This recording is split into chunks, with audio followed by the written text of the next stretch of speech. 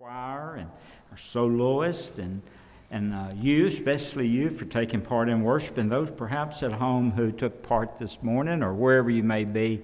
We are happy that you joined in worship with us. If you brought your Bibles, please turn to 1 Samuel. Please turn to 1 Samuel, and I want to share a message that I've entitled, A Child Dedicated to God. A Child Dedicated to God. And I want to walk us kindly through the first three chapters. I'm going to read about some verses for our text, but then I want to be referring and kindly walk you through. And you can take good notes and go back and read just later on. But for the second time, we'll just read some text and go from there. 1 Samuel, we want to look at chapter 1, verse 11. 1 Samuel chapter 1, verse 11. The Bible says, God's Word says, in 1 Samuel 1, verse 11, Then she made a vow, speaking of Hannah. Then she made a vow and said, O Lord of hosts, if you will indeed look on the affliction of your maidservant, and remember me, and not forget your maidservant, but will give your maidservant a male child, then I will give him to the Lord all the days of his life, and no razor shall come upon his head. Then drop down to verse 26 through 28. Verse 26 says, 1 Samuel 1, And she said, Hannah said, O my Lord, as your soul lives, my Lord, I am the woman who stood by you here praying to the Lord. For this child I prayed, and the Lord has granted me my petitions which I ask of him. Therefore I also have lent him to the Lord. As long as he lives, he shall be lent to the Lord. So they worshiped the Lord there. And then, if you will, turn to chapter 3 and look at verse 19 and 20. So Samuel grew, and the Lord was with him, and let none of his words fall to the ground.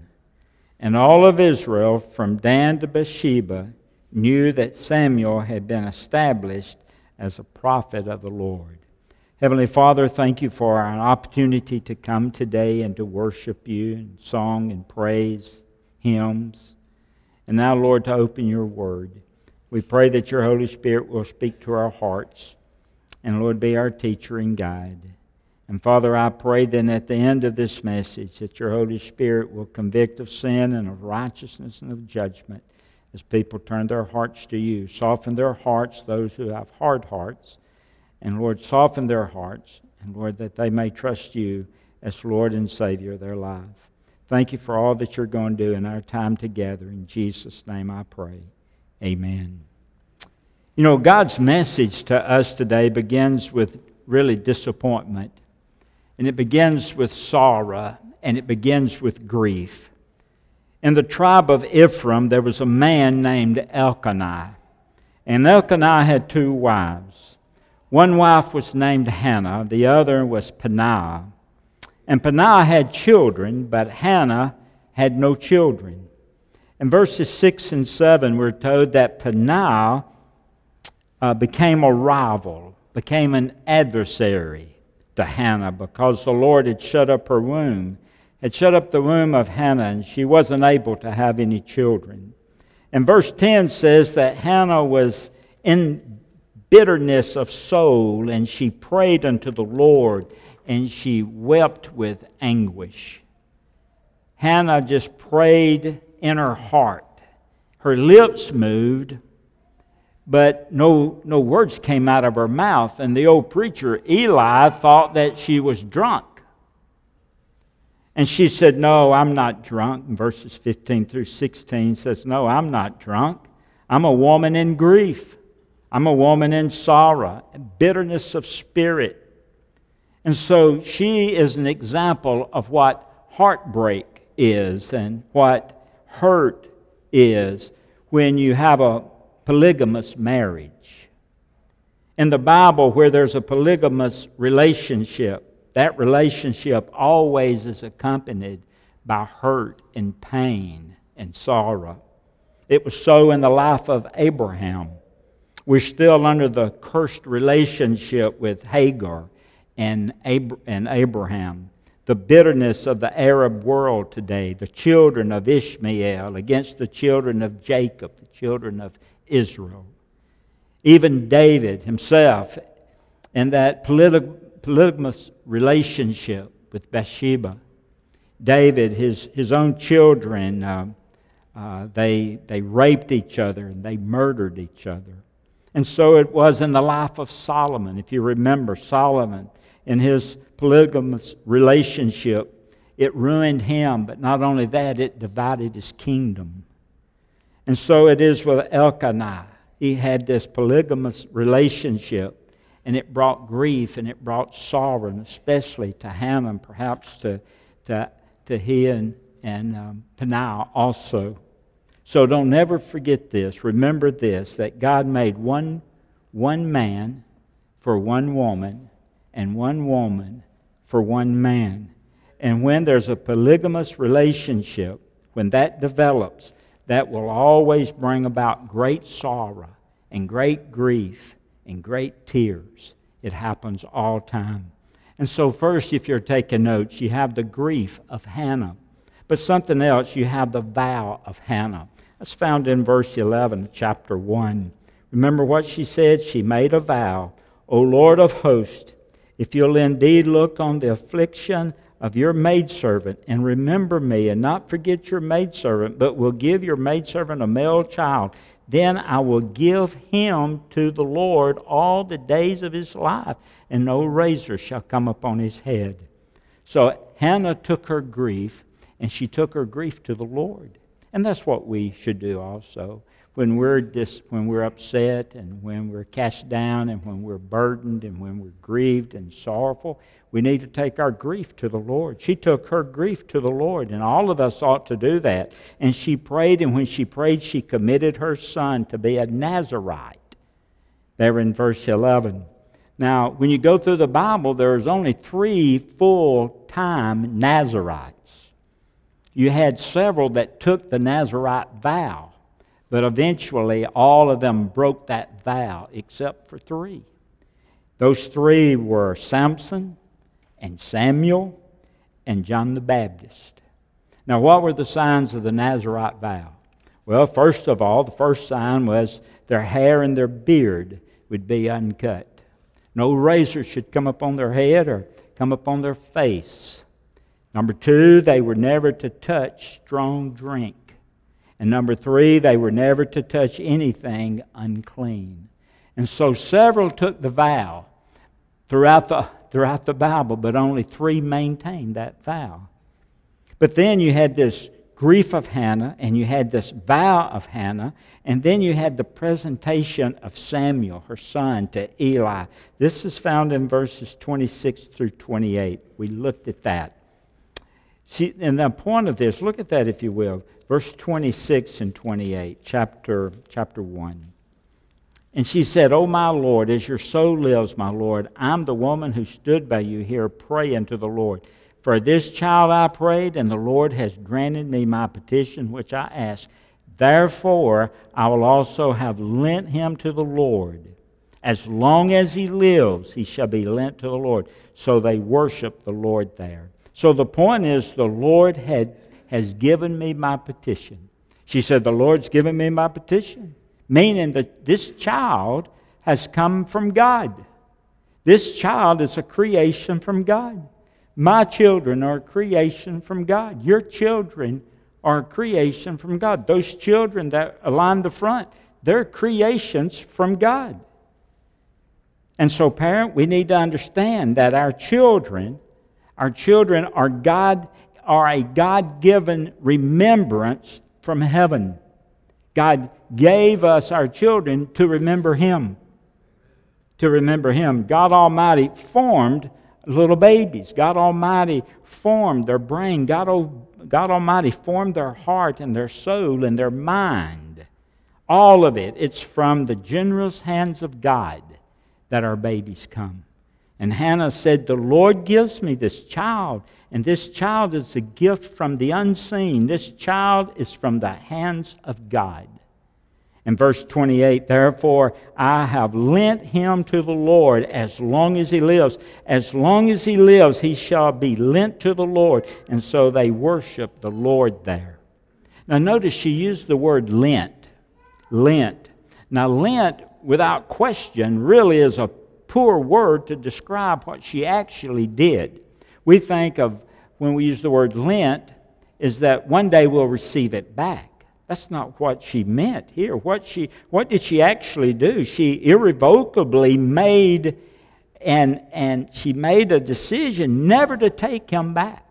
Never to take him back. He shall be lent to the Lord all the days of his life. I give him to God. I give to God this life that you first gave me. Now that doesn't mean that she didn't. It doesn't mean that she abandoned the child. Look at chapter 2, verse 18. Chapter 2, flip there just a minute, verse 18. Notice what she did. Chapter 2, verse 18. Chapter 2, verse 18 says, but Samuel ministered before the Lord even as a child, wearing a linen ephod. Moreover, his mother used to make him a little robe and bring it to him year by year when she came up with her husband to offer the yearly sacrifice. She didn't abandon her child by giving him to the Lord. Every year she would carry him a new robe, a new ephod. Think of that. She would walk to the temple, our tabernacle, she would give him a new robe. A new robe. She demonstrated, verse 19, that's a picture of a mother's prayers, this consistent remembrance. Her hands had ministry for her child. She loved her child. She cared for her child. She was helpful to her child. I can just see her now, year after year, she carried that little robe to Samuel, pulling him to the side, speaking to him, sharing with him about the Lord, telling him about the things of God, encouraging him and telling him how he was dedicated to the Lord. Just spending time with him year after year after year. After she would make that robe, sew that robe, she would take it to him, and there she'd spend time and she would talk to him and she would share with him what God would do in his life if he'd just turn his life over to God. She constantly talked to him. And that's why the proverb says, train up a child in the way that he should go, and when he's old, he won't forget it. Won't forget it, meaning that he'll come back to it as an adult if he should drift away.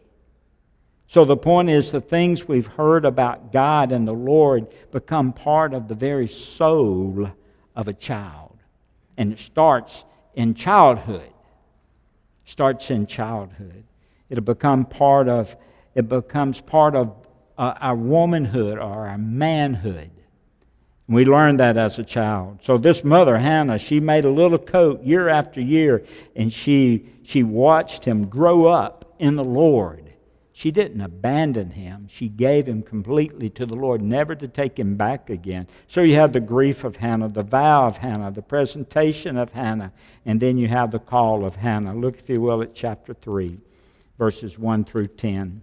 Let's look at that together. And now the boy Samuel ministered to the Lord before Eli. And the word of the Lord was rare in those days, and there was no widespread revelation. And it came to pass at that time, while Eli was lying down in his place, and when his eyes had begun to grow so dim that he could not see, and before the lamp of God went out in the tabernacle of the Lord where the ark of God was, and while Samuel was lying down, in verse 4, that the Lord called Samuel, and he answered, Here am I. And so he ran to Eli and he said, Here am I, for you called me. And the old preacher said, I did not call, lie down again. And he went and lay down. And then the Lord called yet again, Samuel. Samuel arose and went to Eli and he said, Here I am, for you called me. And he answered, I did not call you, my son, lie down. And Samuel did not know the Lord. Notice that. He did not know the Lord, nor was the word of the Lord yet revealed to him. And the Lord called Samuel again the third time, and so he rose up and he went to Eli and said, Here I am, for you did call me. And Eli perceived that the Lord had called the boy. And Eli said to Samuel, Go lie down, and it shall be, if he calls you, that you must say, Speak, Lord, for your servant hears. And so Samuel went and lay down in his place. And now the Lord came and stood and called, as he had at other times, Samuel, Samuel. And Samuel answered, Speak, for your servant hears. This little boy was ministering in the temple along with Eli, the old preacher, taking care of the lamps there in the house of God. And just prior to those lamps going out, he was getting sleepy, and the Lord called Samuel. And verse 7 says that Samuel did not yet know the Lord, nor knew the word of the Lord. So what do you think about that? What do you think about Samuel hearing God's voice and God calling him? What do you think about it? Do you think God can speak to a child? Do you think that? You think God can speak to your child, or does he just speak to adults? Can you speak to a child? He spoke to Samuel. He spoke to Paisley. Can you speak to a child? I remember when I was maybe 8, 9, 10 years old, I remember God speaking to me one night, calling me to salvation. And the whole point is God calls and God speaks to children. And I want you to look what happens. Verse 19 through 20. So Samuel grew up in chapter 3, 19. So Samuel grew, and the Lord was with him, and let none of his words fall to the ground. And all of Israel from Dan to Bathsheba knew that Samuel had been established as a prophet of the Lord. So God calls our children, and look what happens. Number 5, you take notes. I'm going to close with this. You have the blessing of Samuel there in verses 19 through 20, chapter 3. I want you to think of those babies that were here this morning. I want you to think of all the children that are in this room today. Some are in children's church. Think of the babies that were dedicated, given over, lent, committed to the Lord this morning. Others are in here. Some are in, I mentioned, in the nursery. There's some in preschool. There's some in children's church. There's some in children 1 and 2 and 3 first, and 2nd and 3rd and 4th and 5th and 6th grade. And then there's the youth, 7th through 12th grade. Have you ever wondered how much is wrapped up in all of those little children that were across the front or that are in the church, running here and running there and going here and going there? Have you ever wondered how much is wrapped up in all of those children? Who's going to be our preachers tomorrow? It has to be one of those little ones. Who's going to be our Sunday school teachers tomorrow? It has to be one of those little ones. Who's going to be filling the choir loft? It has to be one of those little ones. Who's going to be leading the music? Brother Terry, it has to be one of those little ones. Who's going to be our deacons of our church?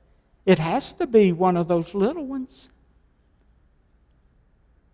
Who's going to be our legislators, our senators and congressmen? It has to be one of those little ones. Who's going to be our president or our justices? Who's going to be the leader of a bank or a company or an industry? It has to be one of those little ones. You see, our future, listen, is wrapped up in all of those little ones. All those little ones. Now, what a God-given responsibility, parents, we have in keeping them in God's house and in God's Word. And that responsibility is not on them, it's on us as parents. Children love to come to church. I was visiting this week, and a little girl looked up to her mom, and she said, Mom, can I go to church tomorrow? And her mom says, Yeah, we can go tomorrow. They love to come to church. Children love to be in church. Therefore, when one of these little ones say, Dad or Mom, I feel that God's speaking to my heart. My advice to you as a parent, whatever you do, never say, well, you're too young. Never say, well, you don't understand. Just say, well, let's go talk to Brother Sammy, and then I'll see if it's simply a step forward in their relationship with him, or if they've advanced to the point to where they can understand sin and what the gospel really is and what it means in baptism and being part of the church. And we'll go from there. But the point is, God still speaks to little children. And when they say, Brother Sammy, I want to be saved, then I can say, listen, I know how you feel, because God spoke to me one time and told me that I needed to be saved. And so you have the grief of Hannah, the vow of Hannah, the presentation of Hannah, the call of Samuel, and the blessing of Samuel. And so parents, you've been given the most heavenly responsibility of anybody on earth. And that's to raise your children in the love and the admonition of the Lord. You should count it a privilege that God has chosen you to do that. God chose me to be the father of Corey and Kyle. God chose you to be the parent of your child. So this morning, I began the message, introducing a message with disappointment and sorrow and grief, but it ended quite well. It really did. And so this morning, there's a lovingly Heavenly Father that invites you. If you're brokenhearted and you're here this morning and you're sorrowful, He invites you to come to Him like Hannah did and pray from your heart. Pray something like this. I just jotted this down. Lord Jesus, please heal my broken heart. Fill me with the peace and the joy I know can only come from You during this hard time. Walk closely beside me during my journey to healing and recovery that I know it's possible through Your power and Your power alone. In Jesus' name I pray. Amen. God wants to heal your brokenheartedness this morning. You may be a parent, you may be a grandparent who would just like to come and say, Brother Sammy, God's spoken to us, and we're going to make this our church home. We feel God's leading us here to worship and to serve in this community, in this church. He may be asking you to do that. Or you may say, we're going to raise our children here in love and admonition of the Lord in our home and also in this church. We're coming. And see, the Lord is calling someone this morning who's here or maybe viewing by other means, and He's calling your name as He did Samuel. And He's calling you to salvation. And when the Lord calls you, He wants you to answer with your life. Give Him your life. He don't want your money. He wants your life. He wants you. He just wants you.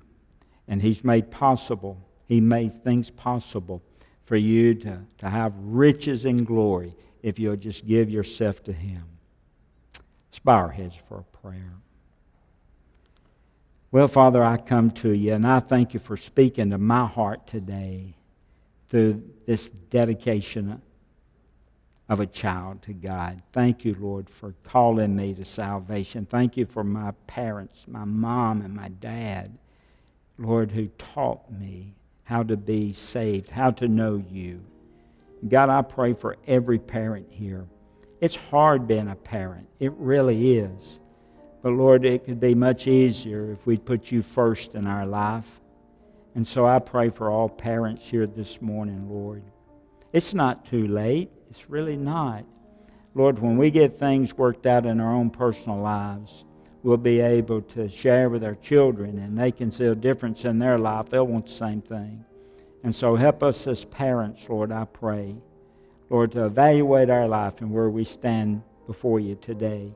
This may be a time for moms or dads and moms to come together and pray for their children, pray for their family. Kneel down together and pray. Hold each other's hand, Lord, and just pray. And thank You, Lord, for their children and how You've blessed them. And Lord, and encourage them, Father, to be able one day to share with them how they can have salvation Be that example to their children, Lord. And Father, I pray, Lord, this morning that you'd be with others who are struggling with other decisions. I pray for those hurting, those that are broken, that they can find peace, and let them know that you will heal the brokenhearted if they'll turn to you. Thank you for all that you've done through your Son, Jesus, Lord. And we make this prayer in his name. Amen.